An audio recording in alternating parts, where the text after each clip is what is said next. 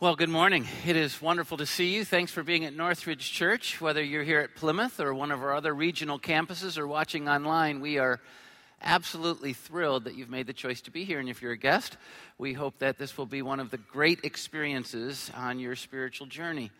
We're in this series called The Book of Mark. We're taking one of the 4 books that are really written to relay the story of Jesus' ministry while he was on earth, and we're using it to help us to understand him more and understand ourselves as more as well. And I have to tell you, it's so important that we understand how we naturally do or don't relate to God. And I have found over the course of my life, and I have found over the course of my ministry, that's what's true of me is also true of others. It's so easy for us all to miss the point of life. I mean, we can get so bogged down in living the day-to-day, our moment-by-moment lives, dealing with the challenges, going with the frenetic pace, trying to fulfill our responsibilities and provide for those that we love and try and find some pleasure in our own lives, that we can go on the entire journey and miss the point, to live for the wrong things. We can so easily seek greatness and meaning and significance in the wrong way. And it's not just us in this generation. It has been all human beings since Adam and Eve made the big move to do life without God.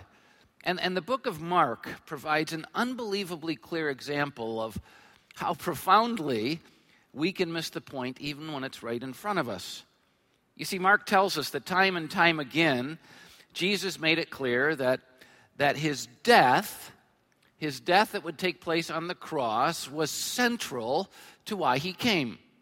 He was born to die. He came to die as a means of redeeming us. Since our wages, the wages we deserve, are death because of our sin, he was going to take our place. Death was central to his ministry. He came to give his life for others.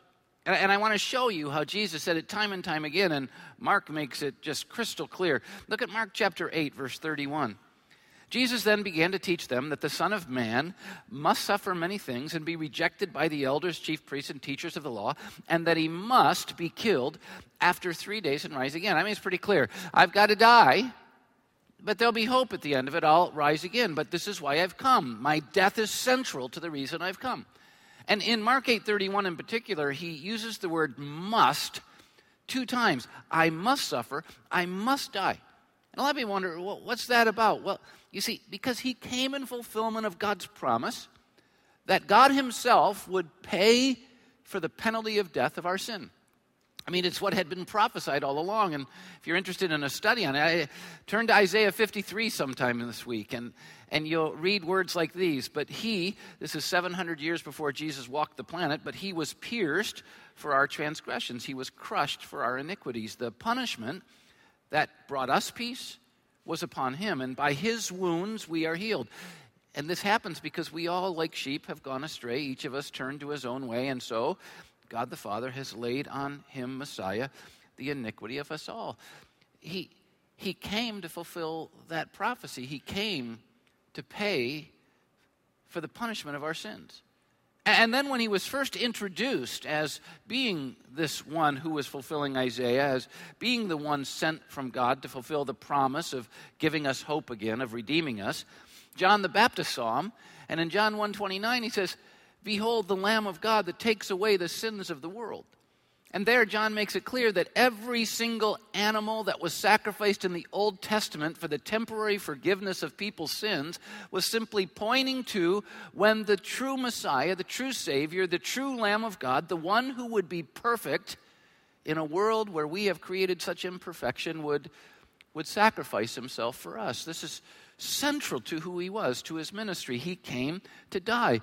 And he said it again and again and again. And Mark tells us again in the next chapter. Mark 9:31. Jesus said to them, "The Son of Man is going to be betrayed into the hands of men. They will kill him, and after 3 days he'll rise again." He said it again. And then let's go to the 10th chapter. And Mark's going to say, he did it again. In fact, in the middle of verse 32, Mark chapter 10, Mark says, again, he took the 12 aside and told them what was going to happen. Now that word again is really important. Because everything Jesus said while he was on this planet isn't recorded. The book, you couldn't fit the book anywhere if that's what had happened. They record the major events that highlight the principles and promises that God wants us to know. But when Mark says again, he's saying, he said it again and again and again and again and again. And here he says it again. He takes them aside and tells them what's going to happen. We're going up to Jerusalem, Jesus said, and the Son of Man will be betrayed to the chief priests and teachers of the law. And they're going to condemn him to death. And so they're going to hand him over to the Gentiles, so it will be the worst kind of cursed death. They tortured people on crosses, and so they'd hand him over to the Romans so that he'd be brutalized. And he's saying this all in advance, and he says, and the Romans will mock him and spit on him and flog him and kill him. But 3 days later, he'll rise. So Jesus repeated this over and over and over. The point of my coming is to die for others, to serve for others, to be a ransom for others. And you'll never guess. You'll never guess what happened to the disciples. Well, you'll never guess if you weren't listening to my introduction. What happened to the disciples is they entirely missed the point. He kept saying, look, death is the reason I've come. Death is central to my ministry. I'm coming to fulfill all the promises of dying for sin, of paying the penalty for your sins, so that instead of you facing only death, being defined by your failures, you can be defined by forgiveness and face life and hope. I'm coming to die. And yet they missed the point. They totally missed it. Right after, he says again, he told them he's going to die, and he's going to be flogged and spat upon, and he's going to be beaten, and it's going to be brutal. Look at what Mark tells us the disciples did.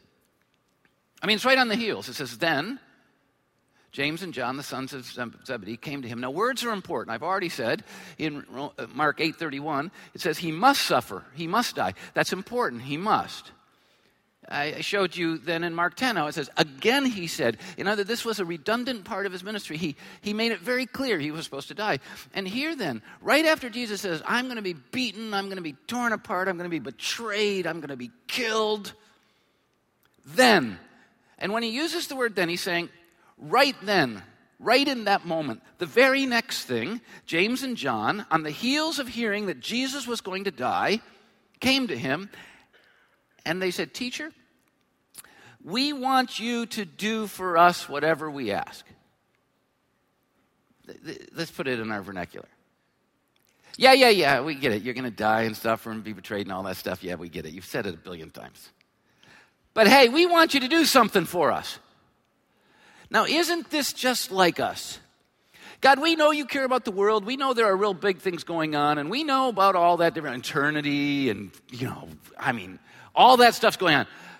But hey, we have some needs here. It's drizzling today. Could you bring some sunshine? God, it's March 29th. What's the snow about? God looks down and said, you idiot, you live in Michigan. That kind of thing. But it's really weird. God's focusing on these unbelievably essential issues in life, and he's trying to help us to see them. And what do? We do exactly what they did. We miss the point. He says, I'm about ready to fulfill the mission that God has given me to fulfill, the promises he's given for thousands of years. The time has come. I'm going to die for the sins of humanity, for your sins. Then they come and said, we'd love for you to do what we want you to do. And I'm going to tell you, if I was Jesus, I would have responded with lightning bolts through the brain. But he didn't. Look at you. What do you want me to do for you? I'm going to tell you, we have an unbelievable God. And they replied, well, we know you're going to die and stuff, but we'd really like to be seated at your right hand and your left hand in your glory. When you sit on your throne of greatness, when you're done with all this death stuff, we'd love to be your right and left hand men. Brilliant. Now, to me, that's crazy. I don't know if you're getting it yet, but They're very focused on themselves here. Would you agree with that? I mean, the whole world's going to hell. And they go, you know, we'd really like the cool chairs in heaven. They were missing the point. They thought that all of life was about them, and everything God was doing was supposed to be making their life more comfortable, more convenient, and living up more to their dreams. It's what they were all about. And so they missed everything that was important to God and everything that was important to what he was doing in the world. And I want you to get this. This is important. It wasn't just James and John that missed the point. If it was just James and John that missed the point, you and I could sit here and go, aren't there some stupid people in this world? They're idiots, dumb. And I don't know about you, but when I read the Bible, often I'm thinking this way. They're clueless. Did they have low IQs in the day? Was there mercury in the water? You know, it's like, it's really thing. But then God throws it in my face that it's not just them, it's me too. Because it wasn't just James and John. Mark went on. When the 10 heard about this, when they heard about what? When they heard that James and John, in secret, went and asked Jesus for the 2 big chairs. Look at how they responded. They became indignant with James and John. You know what indignant means, right? Angry for the injustice. Why were they angry? What was the injustice? That James and John asked for what they wanted, and they asked before they had asked. Well, that just ticked them off. I mean, that's what we want. That's what they had been competing to be great all along. And what this tells us is that every single one of the disciples missed the point. Jesus saying, I'm here to die. I'm here to bring redemption to the world. I'm here to fulfill the promises of God. And they're going, yeah, but I've got a splinter. They were missing the point. And this should really challenge us, because it means that all of us are susceptible to the same problem, regardless of our personalities. You see, there are some of us here who think, yeah, those aggressive leadership type, those big mouth types like James and John and Peter, you know, the ones who are always in the front of the line on retreats with their teacher in 3rd grade, you know those people. You know, the ones who are always taking charge, the ones who get all the attention. Yeah, those people, they're obnoxious. They're ridiculous. But the truth is, all 12 disciples had very different personalities. Some of them were aggressive and out front and outspoken and leadership types like Peter and James and John, but it wasn't true of all of them. Some of them were more gentle, shepherding types who stayed in the background and didn't mind that so much. And yet, it was the gentle types, the support types, the background types, and the aggressive types, and the leadership types, and the upfront types who all missed the point. And here's my point. We all missed the point. This isn't something where you can point down the road and go, oh my gosh. This isn't one of those things, and I know you do this sometimes. You point up at the platform at me and go, he's an idiot.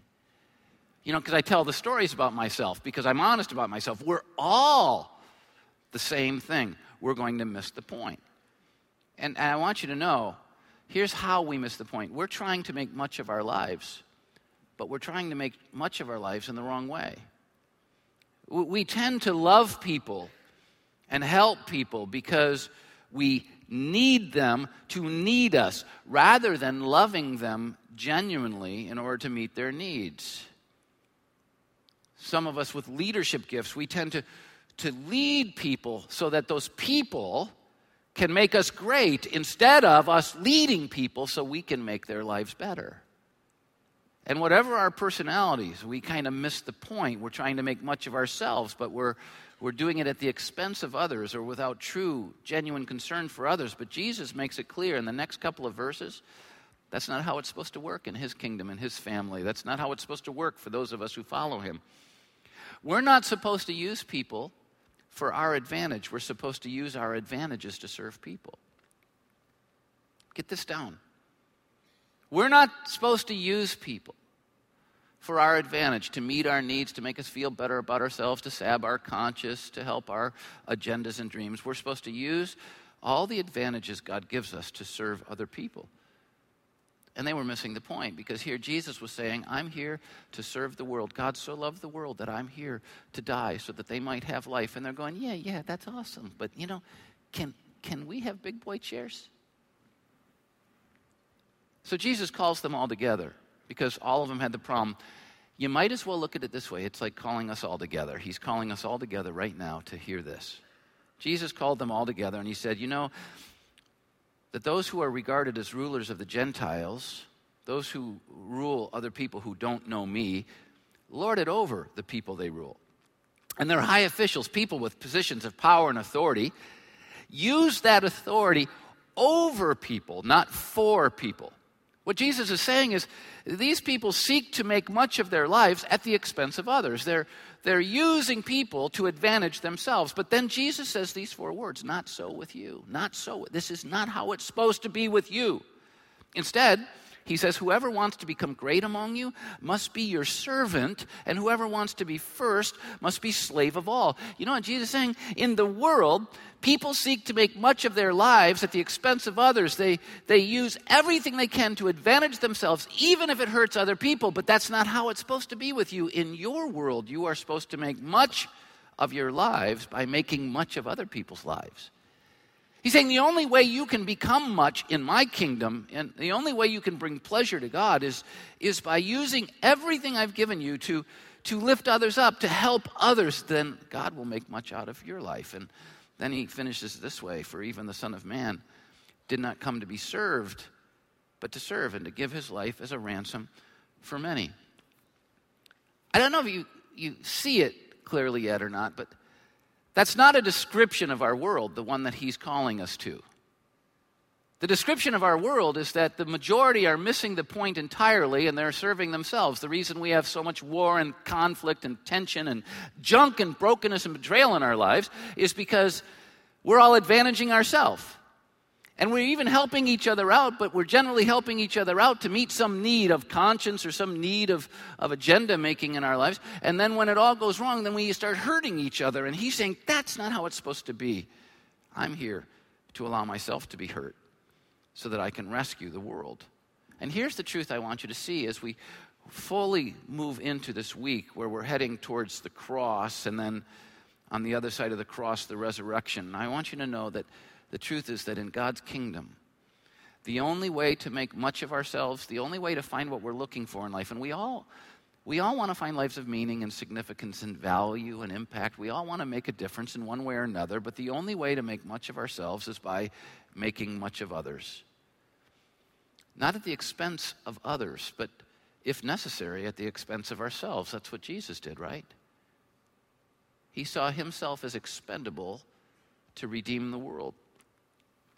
Greatness isn't measured by how many people we rule or how many people know about us. Greatness is measured by how many we serve. And that's how most of us miss the point. And that brings into real clarity the cross itself. I want you to know that everything Jesus talked about, you guys are making much of yourselves at the expense of others, but you're supposed to be making much of yourselves by making much of others. Look at me. I'm here not to be served, but to serve others, to give my life as a ransom for many. You know what the great picture of what our lives are supposed to be about is seen in? The great picture is seen in the cross itself. And I think it's weird.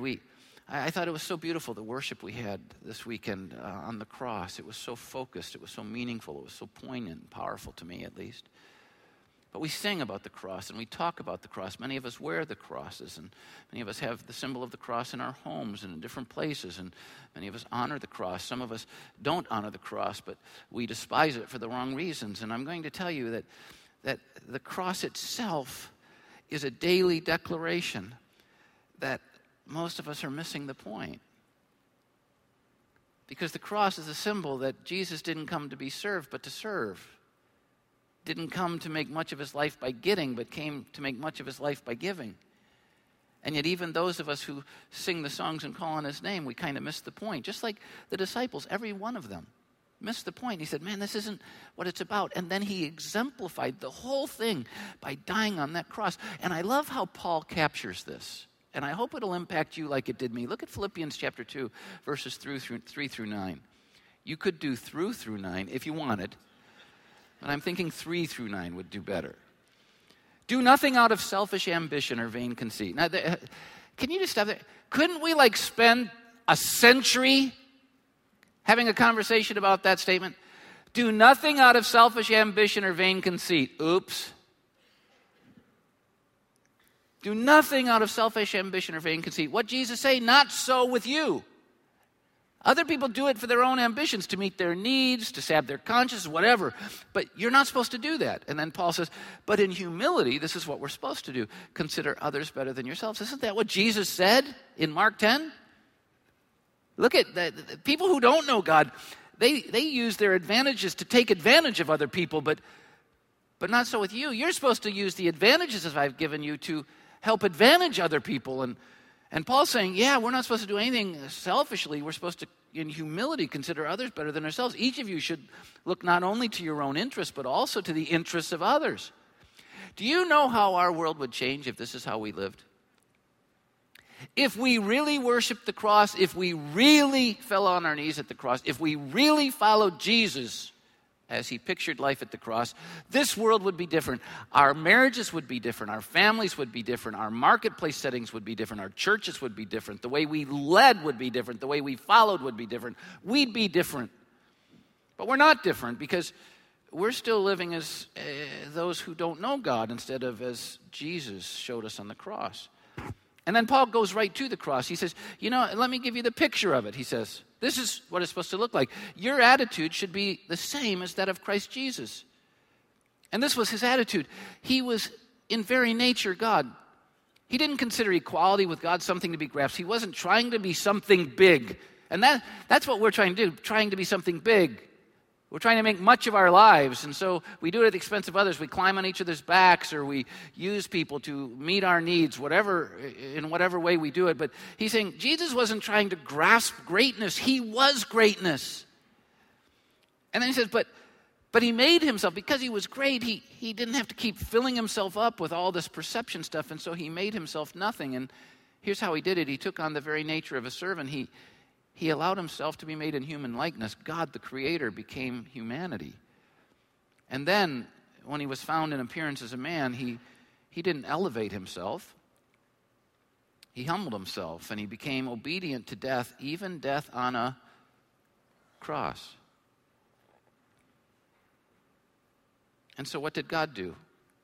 So God exalted him to the highest place and gave him the name that is above every name.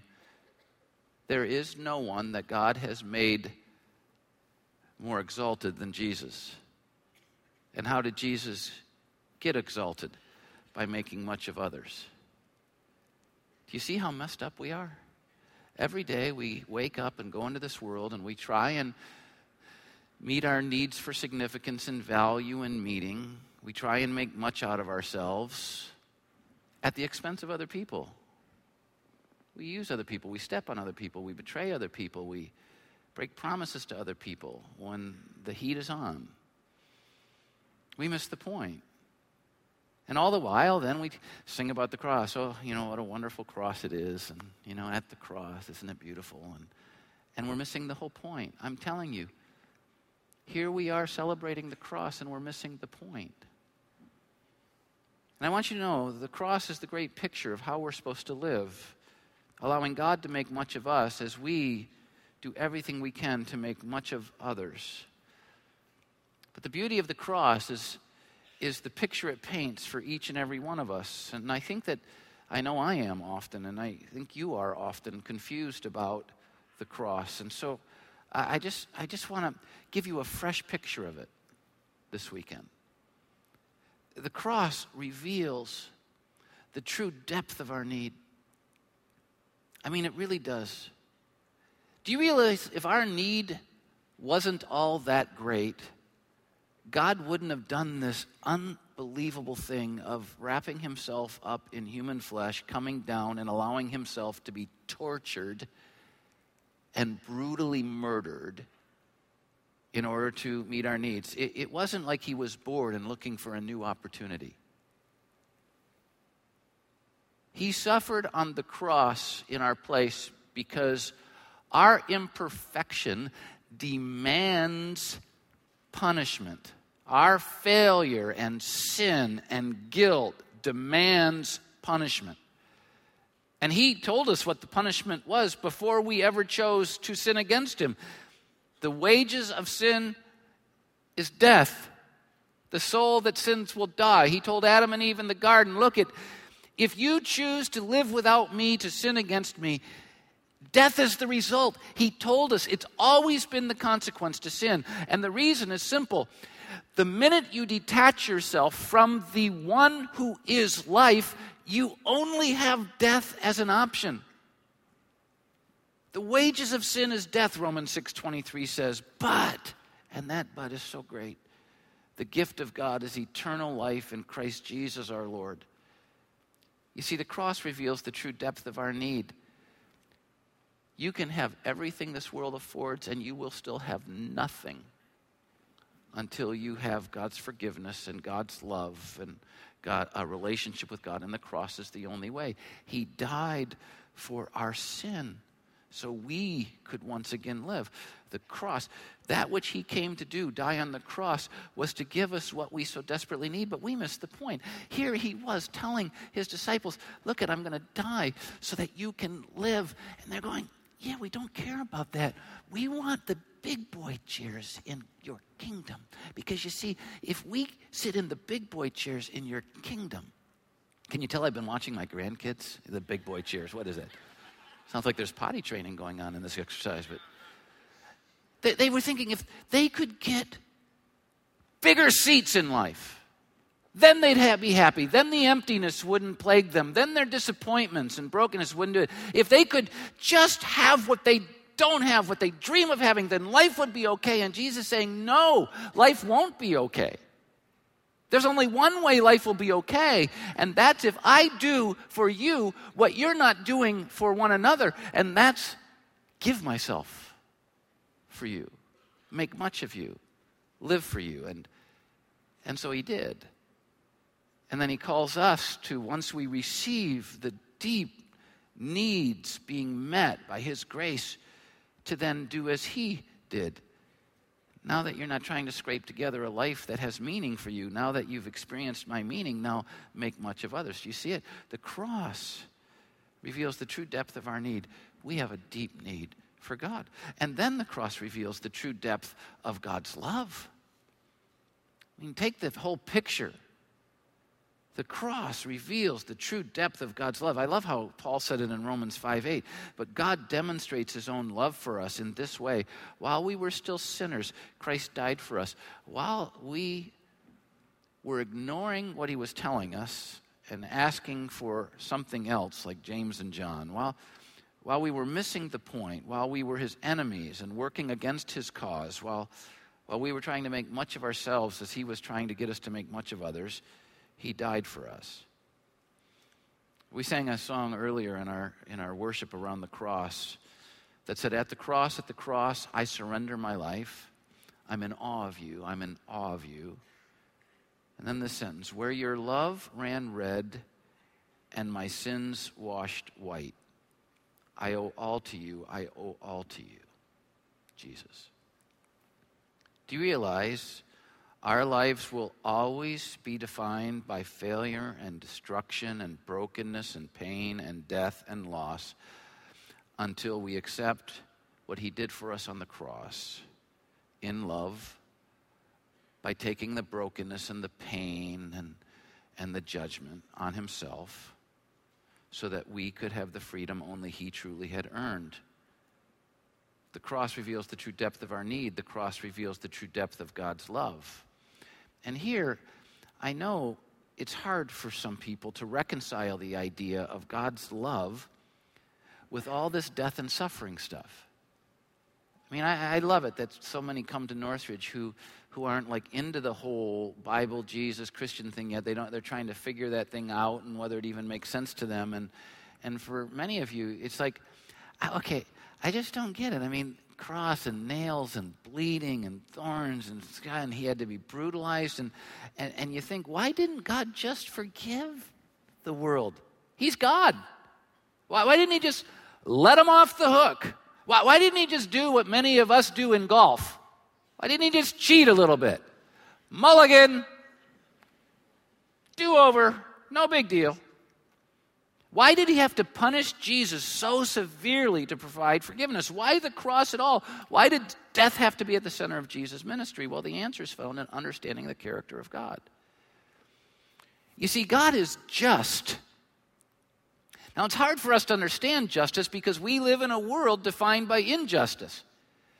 But when we're really honest, it makes us angry when we experience injustice in our lives. Think about people who've had a child brutally tortured or murdered. And then the judge says, let's give them a couple years. What happens to that family? Or what happens when someone brutalizes another person and they get off scot-free? What happens? People get angry. Why? Because that's injustice. Well, God is just. And justice demands punishing the guilty. And so, since death is the just consequence of sinning against God, if God is just, he can't just blink at it or wink at it or give a do-over. What's he have to do? He has to punish the guilt. He's just. But you know what's interesting about God? He's not only just, he's also love. And this is where the cross becomes so powerful. Because love, true love, not our kind of love, but true love can't abandon the person, not even when they commit the most vile offense imaginable. True love can't walk away. True love does everything it can. And this is why Jesus came and died. It's because God is just and he has to punish the guilt. The wages of sin is death. But because he's love, he can't abandon sinners. And so he came himself and in love died in our place. And that's why the cross. He came to make much of us who had made such a shambles of our lives. And since we so desperately need God's forgiveness, since he, in love, paid the full price to make forgiveness possible, since he is the only one in the history of the world who came to make much of us, to lift us up, though we were tearing ourselves and everything around us down, why wouldn't we receive him? Why wouldn't we kneel at the cross and embrace him? Jesus came to make much of you, to rescue you, to lift you up, to redeem you. But he can't until you come to him and open your life to him. And so before I bring this talk to its conclusion, I know there are some of you here who've just never experienced his forgiveness. You're still trying to fill your life from the outside, but he can change you from the inside. And I want to give you that chance. And so I'm going to invite you, if you'd bow with me just for a moment of prayer. It's just like a time of reflection before we finish the talk. And if you're here and you're saying, I've just never experienced his forgiveness that way, then I want you to pray with me. I want to ask you to pray with me. Take my words and make them your words to God. And in your heart, just say, God, I need you, but I don't deserve you. I've made a mess of my life by trying to do life my way. But I want to start doing life your way. Jesus, you died on the cross to pay the penalty for my sin and shame. And so I confess my sin and receive your forgiveness. And you rose again to give me new life. And I'm by faith receiving that new life, asking you to change me in Jesus' name. Amen. Now, before I give you the conclusion, the big so what of this passage, I if you just prayed with me, let me know, would you? I mean, we live to see people take steps in their relationship with God. And if you just did, it would be such an encouragement to know. But more than that, we've put together information for you that can help you take your next steps with God, but we have to get it to you. To get it to you, we have to know you want it. And so in the programs that you were handed as you came into our services at whatever campus you're at, there's this connection card. All you have to do is fill it out so we can get the stuff to you. Check that circle at the bottom that says you prayed with me. And then the way you get this card back to us is there are boxes at every single exit. You go out the exit, look, you just throw it in there. Or you can take it to our guest service area and give it to them. And what we'll do is we'll send you information about next steps you can take. And if you're watching online, just hit the What Next button and we'll do the same for you. So the cross is the center of why Jesus came. The cross is this beautiful picture of our deep need and of God's deep love for us. But there's one last thing, and it really goes with the whole issue of Mark 10. One last thing the cross reveals. The cross reveals the true definition of greatness, and this is what the disciples missed, and this is what we so often miss. The cross reveals the true definition of greatness. Do you know what it is? It's becoming like Jesus. People who serve others rather than serving themselves. God even said it in Romans 8:29, this is what I've called you to be conformed to the likeness of my Son. God wants us to conform to Jesus' likeness, to stop making much of ourselves at the expense of others and instead make much of others and allow God to make much of us. True greatness is found in making much of others. True greatness is found in lifting others up, not in pulling them down. It's found in using all of our benefits to help others, not in using people for our benefit. It's found in serving. And if we miss this, and can we be honest for a minute? Most of us miss it. If we miss this, we're missing the whole point of the cross. We're missing the whole point of Jesus. So let me give you this application. If we want to make much of ourselves in life, and don't even pretend, I don't care. Yes, you do. Your whole life is about finding meaning and significance and value and knowing that you count and that you matter.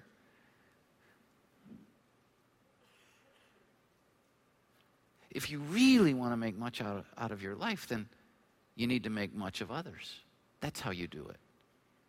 Ephesians 5:1-2, be imitators of God, therefore, as dearly loved children. Imitate God. And here's how you imitate God. Live a life of love. Live a life of love. And you want another picture of it? Just as Christ loved us and gave himself for us as a fragrant offering and a sacrifice to God. Live a life of love for others as pictured by what Jesus did on the cross. The question is, are you, or are you missing the point? And I'm asking myself because I'm telling you, I miss the point a lot. Are you making much of others, or are you missing the point and living to make much of yourself? Just think about your life in your home. I mean, if you're married and have a family, are you living to make much of others, or are you kind of, trying to make sure they make much of you? If you're single with your relationships and your friends, how do you work your life? Is it about you, or is it about investing in others? At your work, trying to help others get ahead? Yeah, that sounds a lot like what work's like. Or are you trying to get ahead alone? Remember, don't be selfish in your ambitions or vain in your conceit. Consider others' interests as highly as you consider your own. What do you like in your community, in your neighborhood? Here's what we should be doing. We should be looking for ways to love the people in our world, looking for ways to help them, to lift them up, to support them, to serve them. We should be willing to go out of our way for them. Be willing to be inconvenienced. After all, Jesus was a bit inconvenienced when he died on the cross. And I'm going to tell you, there are tons of ways to do this, obviously, necessary ways. But one great way to serve others is to introduce them to Jesus and the power of his cross. Because it's why he came, He came so that people could know God's love. It's their great need. It's the only way they can experience the greatness of his love. And you have such a great opportunity this week here at Northridge to introduce people to the power of God's love and the power of his hope in their lives, because we're moving towards Easter. And not only is the culture more conscious of, the whole church thing and all that at Easter, not only is it easier, but we have, at Northridge, 16 services. I mean, we've made it so easy for you to invite people, it's crazy. I mean, it's crazy. Because you're going to say, hey, do you want to come to Easter? No, I'm sorry, I'm busy on Sunday. That's okay. We have services on Saturday. Oh, yeah, no, I'm busy on Saturday too. That's okay. We have services on Friday. I'm busy on Friday too. Well, then go to hell then. I don't care. No, I'm just kidding. I'm kidding. It's a joke. Don't say that to people. But you have an opportunity to invite people. And we've put out these invitation cards. You can get them at our guest service desks and everything. And on these invitation cards, all the information about all of our different services at all our campuses. And there are cards you can rip off and give to people. And it's just a great, convenient way to invite people. Please get some of these and invite people.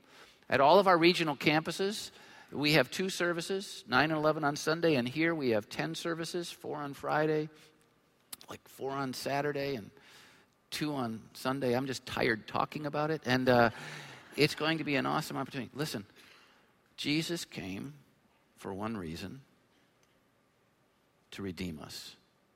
And everyone you'll see this week and everyone you've ever seen in all of your life is someone who desperately needs that. And we have a chance to serve them. And all we have to do is invite them. Let's do it this week.